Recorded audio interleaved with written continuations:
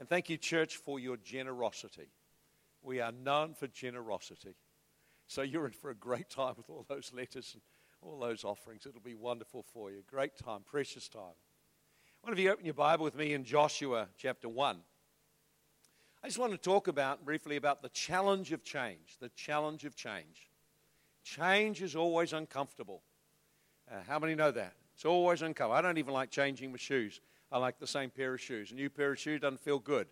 But it may be better, it may look better, it may function better, but I still don't like them. I like the old ones. And change. Men, I think it's something about men. We kind of like the routine. We have one set of clothes we like, and wife can't always understand why I don't bring out the other set of clothes. And like you just only got one. But change is very uncomfortable because we prefer the place of comfort. We prefer a situation which is predictable and which we feel we have a measure of control over. It's always difficult for us when changes take place to come to recognize our vulnerability and our need to depend on the Lord, who is the one who changes not. I'm talking with Sylvia this week, and you know, the coming to face the process of change with Neil having died when he just seemed so strong, and yesterday was doing so well, and then a day later her whole world has changed. But what happens is it calls us and provokes us to recognize change in life is inevitable, and change is painful, but change can greatly benefit us if we look into the Lord and fix our eyes on Him and learn how to draw from Him. And I have found over the years I've had very uncomfortable changes, very painful changes, some easier than others. And I want to just look at just four key things out of the book of Joshua on change. And just to encourage us and just to help us as we walk through change as a church. And so I want you to have a look with me, first of all, in Joshua chapter 1. And verse 1 and 2. After the death of Moses, the servant of the Lord, it came to pass the Lord spoke to Joshua, son of Nun, Moses' assistant, saying, Moses, my servant, is dead. Now therefore rise, go over this Jordan with all the people into the land I am giving them, even the children of Israel. And every place the sole of your foot tread on, I have given you, as I said to Moses. So here's the first thing you see. Number one, in all times of change, put your focus on Jesus Christ. Put your focus on God, not on the circumstances or on the people. In other words, we're called, if we're going to run our race successfully, to set the eyes of our heart and our focus on Jesus Christ. My question always is, Jesus, what are you doing and how do I respond to you? You notice here the people were going through a massive transition. The only leader they'd known for 40 years was Moses. Moses represented stability, he represented security, he represented love, and in a very real way, there was probably an idolatrous emotional connection to him. They looked to him. And right at the key point, if you were doing this, you would never consider it this way. If you were planning how to make the journey, the one thing you would have made sure was that Moses stuck with it right through into the promised land. And so when God suddenly brought to an end Moses' ministry, there was a huge shock and huge grief as people had to walk through and face at a crucial time in their destiny when they're about to come into the best season of their life. They went through a very difficult and painful loss. And notice that grieving is part of the loss. Grieving and letting go is part of the loss. God let them grieve for 30 days. They actually had a 30-day mourning period. They cried, they wept and whatever. And then God just comes and said, you must face. Change is change. That is finished. Now there's a new season, and my purpose has never changed. God doesn't change. His plan doesn't change. All that changes are personalities and people that are involved in working out the plan of God. It's the same for us. In our lives, we come and we minister and give out. It's very easy for people to look at strong ministry gifts and in the end find, without even realizing it, that they become dependent on a person and their focus shifts from the daily dependency to hear from God personally and to respond and to walk with God. It can become quite a difficulty.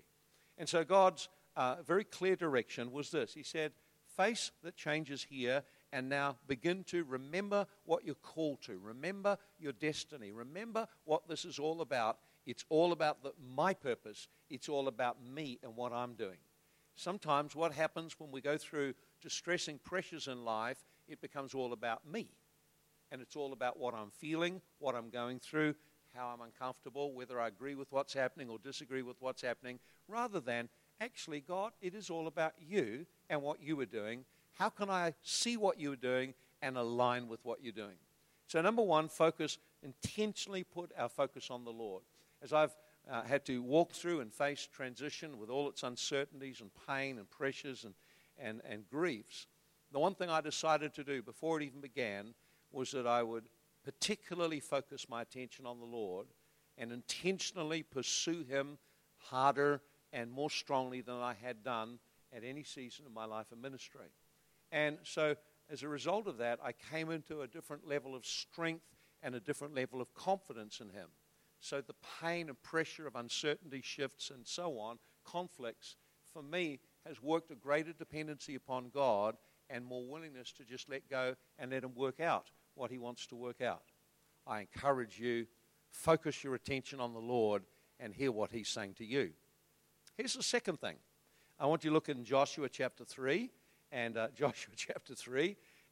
we want to read about verse 14.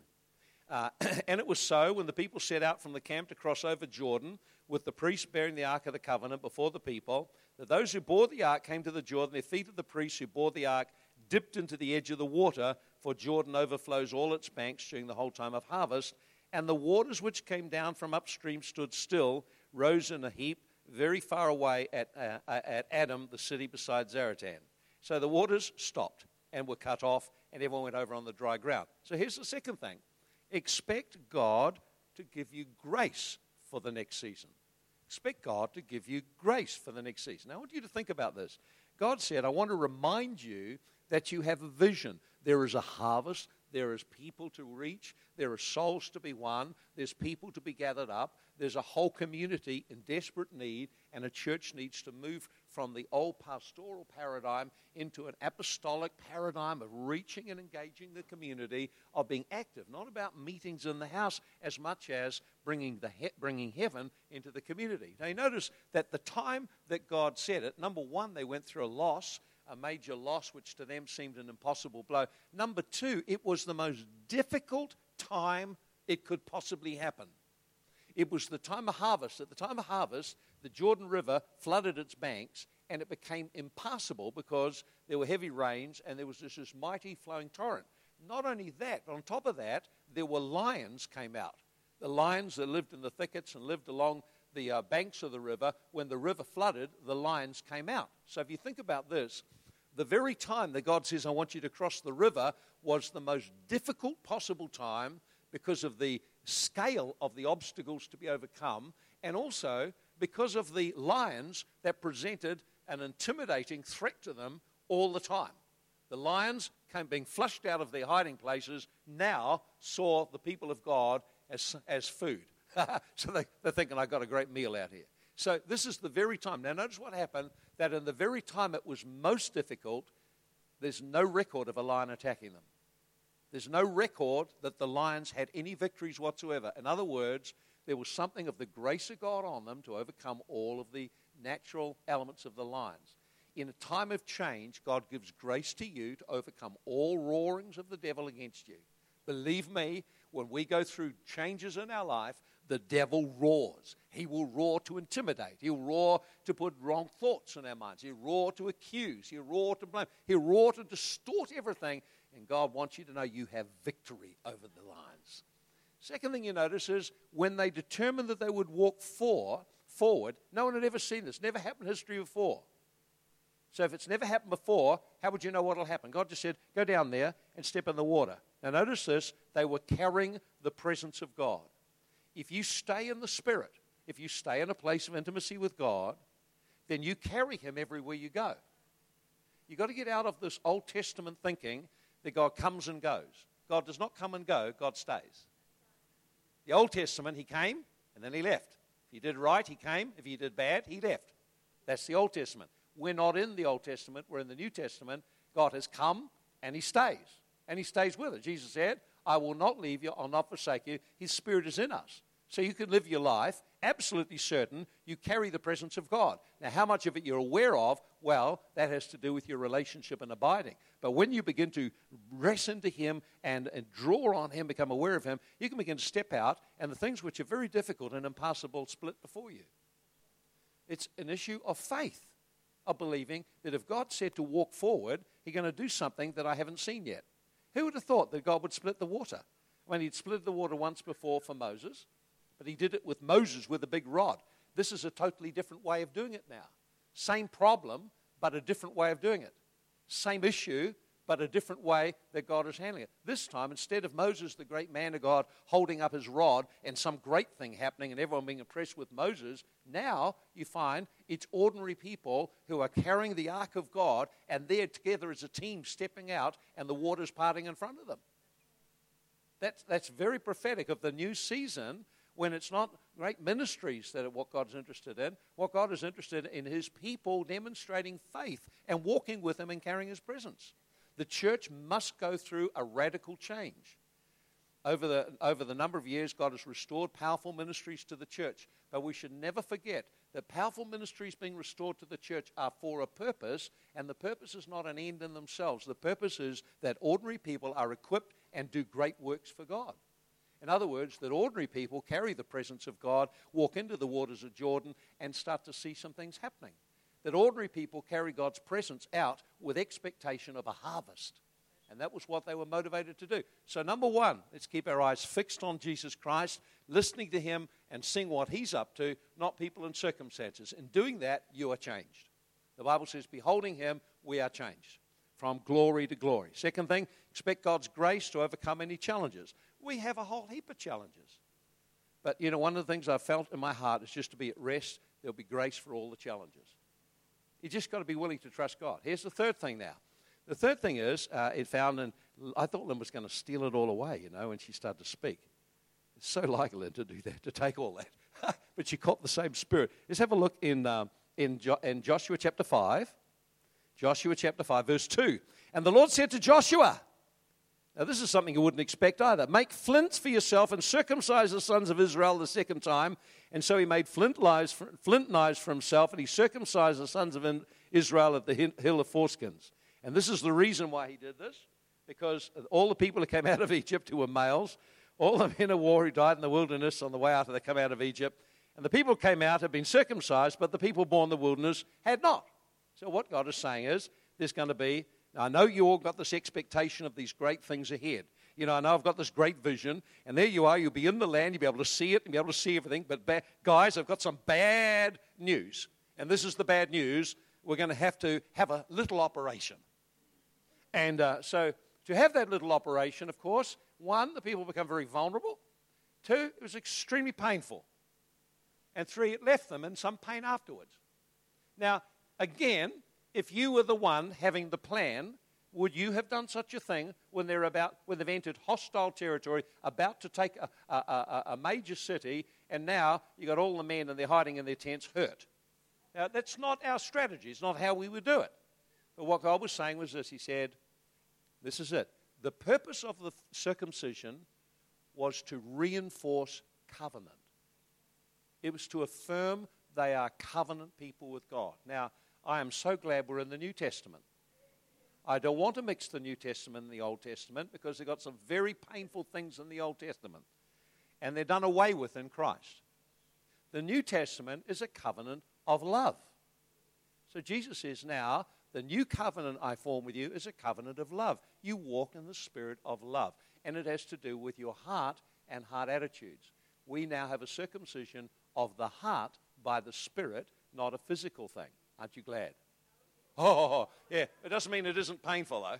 It doesn't mean it isn't painful. So in times of change, when we're faced with stresses and pressures, all manner of things come up out of our heart. And this is what Jesus said. If you want to know who's my disciple, if you want to know who's following me, there's really a simple way of finding out. It's not their revelations. It's not their visions. It's not the teachings they have. It's actually one thing and one thing alone. He said, this is how you identify someone following Christ, is that they love the body of Christ. It's as simple as that. Lynn began to share on that earlier on. Great part of her message. I want to just have a look here in Luke chapter 9. I want to show you something else in Luke chapter 9. I just want to touch on this area a little. In other words, how we relate to people is the only demonstration of whether we're following Christ. I'll say it again. How we relate to people and treat people is really the only demonstration of what is in your heart towards God and in your walk with God. Now, I want you to have a look with me in Luke chapter 9. It's just a brief story here. Luke chapter 9, verse 51. Here it is here. Now, and it says, when it came to pass, when it was time for Jesus to be received up, so he's coming to the end of his ministry, and he steadfastly set his face to go to Jerusalem and sent messengers before his face. And as they went, they entered the village of the Samaritans to prepare for him. So Jesus is thinking, well, I've got a crowd. I'll send someone here, and they can set up a room and let them all know I'm coming, and that, there's going to be prayer meetings, going to be healing meetings, going to be deliverance meetings, and all that kind of thing, and we want to bless your city. But they did not receive him because his face was set for the journey to Jerusalem. And when his disciples, James and John, saw this, they said, Lord, do you want us to command fire to come down from heaven and consume them just like Elijah did? He turned around and rebuked them and said, you don't know what manner of spirit you are of. The Son of Man has not come to destroy lives, but to save them. And so he just went to another village. Okay, now what's happened is Jesus is coming to a village. He is moving, and he has an intent to bless the people in this village. That means they'll receive healings and deliverances. Their lives will be touched. But he was set that he would not stay there. He would move on to Jerusalem. And this is what happened. The people in the village were full of religious opinion. They were full of religious opinion. They were contending about things spiritual, where the temple should be. Some say it's in Jerusalem. Some say it's in Samaria. And so this group were fixed and rigid opinions, and they contended with Jesus, or literally, because of their opinion, they rejected welcoming him and what he could do. And it's very true today, that fixed opinions can rob us of the new things God is wanting to do. Because we're creatures of habit. We love the old things. I like the old songs, the old ways, the old this, the old that. But actually, there's a new generation emerging that has to be reached. So I have to be willing to change. But if I get stuck that this is how I'm used to it, it has to happen that way, then I'm in a fixed opinion and I can find myself fighting against God. I don't want to be in that place at all. But what's even worse is the disciples' reaction. Now remember, when there's disagreements or differences of opinion, here's what happens. Everyone wants to be right. The need to be right is rooted in pride. And where pride operates in our heart, the need to be right will cause us to contend with people to prove we are right. And if I am right, you are wrong. And I need to prove you are wrong and I am right. Now, I can tell you now, this is a very big issue in people. And it was a big issue in the disciples. Now, here's what the disciples came up with. They knew that Jerusalem was the right place to worship. They knew it was right Jesus went there, and these people hold a different opinion. So their response was this: shall we call down fire from heaven and burn them like Elijah did? Don't you see the zeal? See? Because they've got it's in the Bible, of course, in the Old Testament. Elijah did call down fire and burn up some people. But what they didn't say is that we're in a new covenant. And the new covenant is not about calling fire down on people and burning them up. The new covenant is about loving people and blessing them. In the church, there are many people still live under old covenant, have a mix of the old and a mix of the new. So when something happens that we don't like, oh, Lord, I'll call down fire. Now, of course, we don't call fire from heaven literally. We would just rather speak things. Speak judgments. Speak against people. Speak against all kinds of things. That's how people do it. And this is what Jesus said to them. You don't know what spirit you're of. You hear someone speaking of Christians in a negative, ungodly way, you don't know what spirit they're of. It's so easy to be caught up in that. It's so easy to be caught up when people have got You know what the disciples had in them? They had pride, they had anger, they had resentment, and there was a prejudice against these Samaritans. Let's fix them with some fire from heaven. It's in the Bible, you know. Fire from heaven. So we'll call down fire from heaven.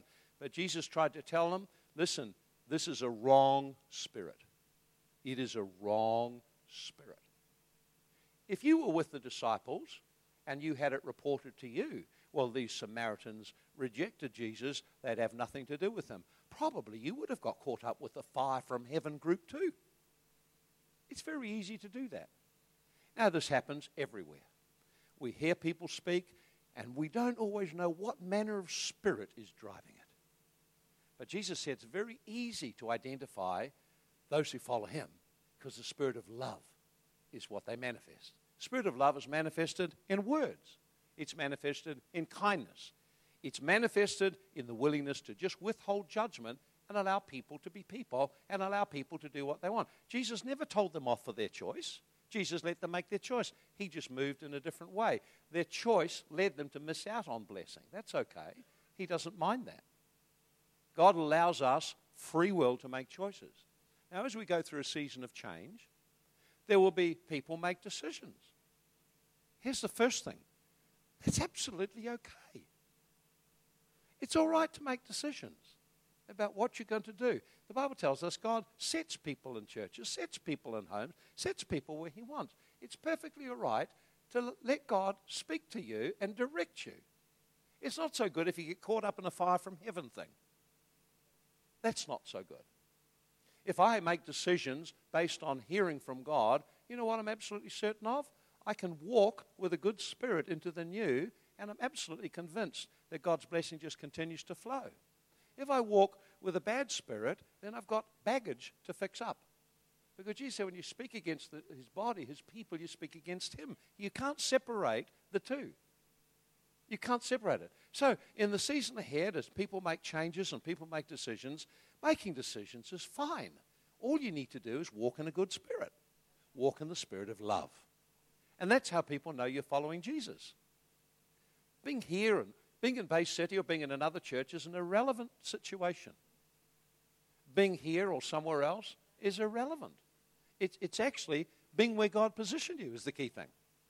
And ensuring that if you make changes, you're making it in a good spirit, not in the fire from heaven spirit. Make it a good spirit.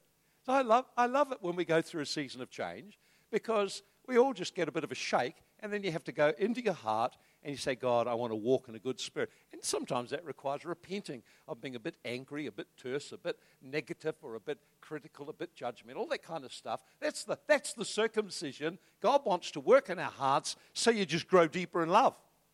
So no matter what, and of course when people reject us or apparently reject us, it's very easy to want fire from heaven. I mean, you think about it. Someone cuts across you in the car. You know, you're surprised how many Christians will shake their fist and they're in the fire from heaven brigade. It's very quick. It can even happen out in the car park there. Very quick. But how can we present Christ to the world if we're a fire from heaven group? We actually have to be being in love with Jesus and loving people and showing it and demonstrating it in our words and actions.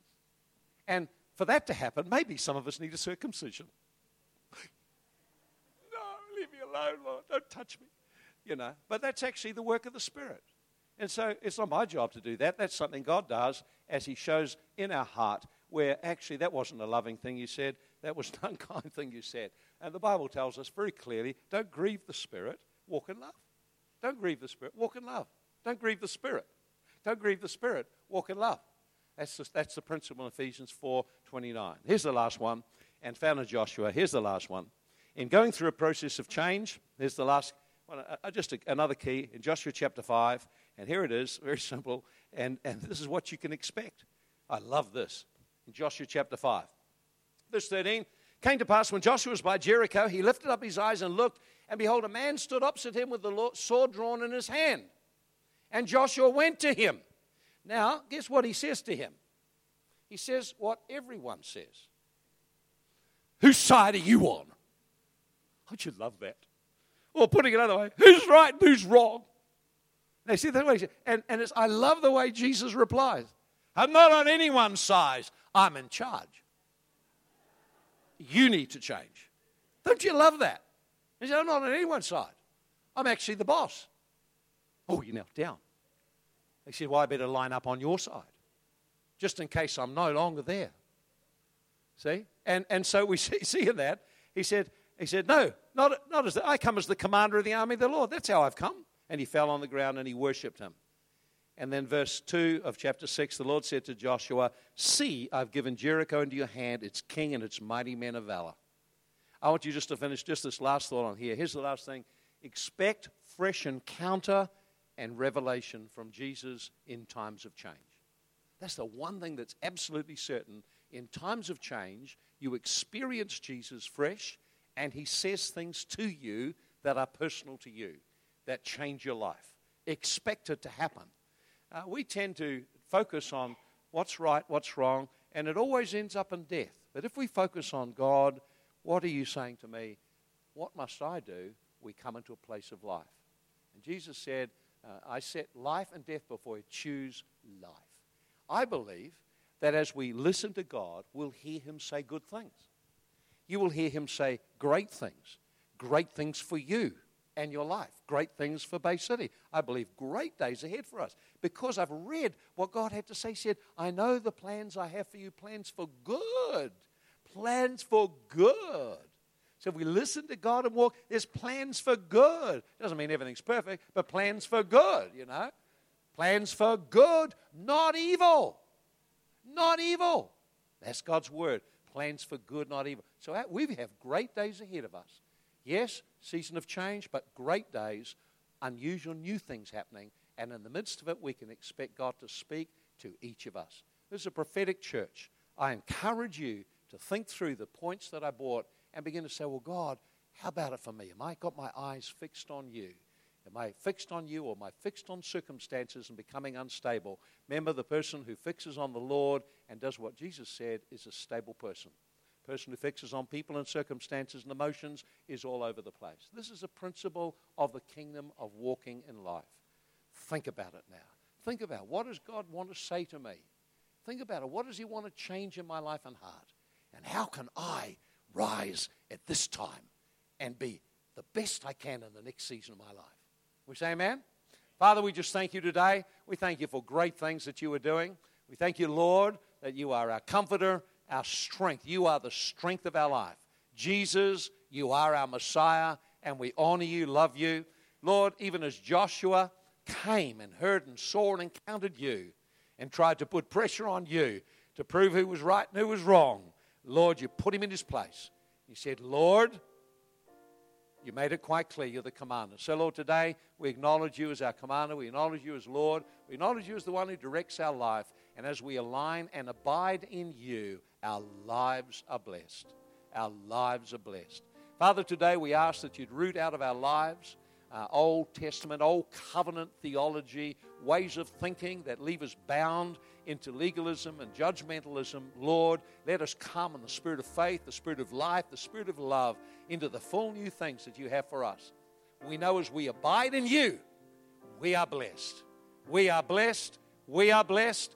We are blessed. We're blessed in the morning. We're blessed at night. We're blessed today. We're blessed tomorrow. We walk in blessing. Father, I pray blessing upon every person, every family, grace and blessing in Jesus' mighty name, and a fresh release of the Holy Ghost. And Lord, we give you all the honor. Everyone said, amen. Praise the Lord. Come on, let's just stand and finish with a song today.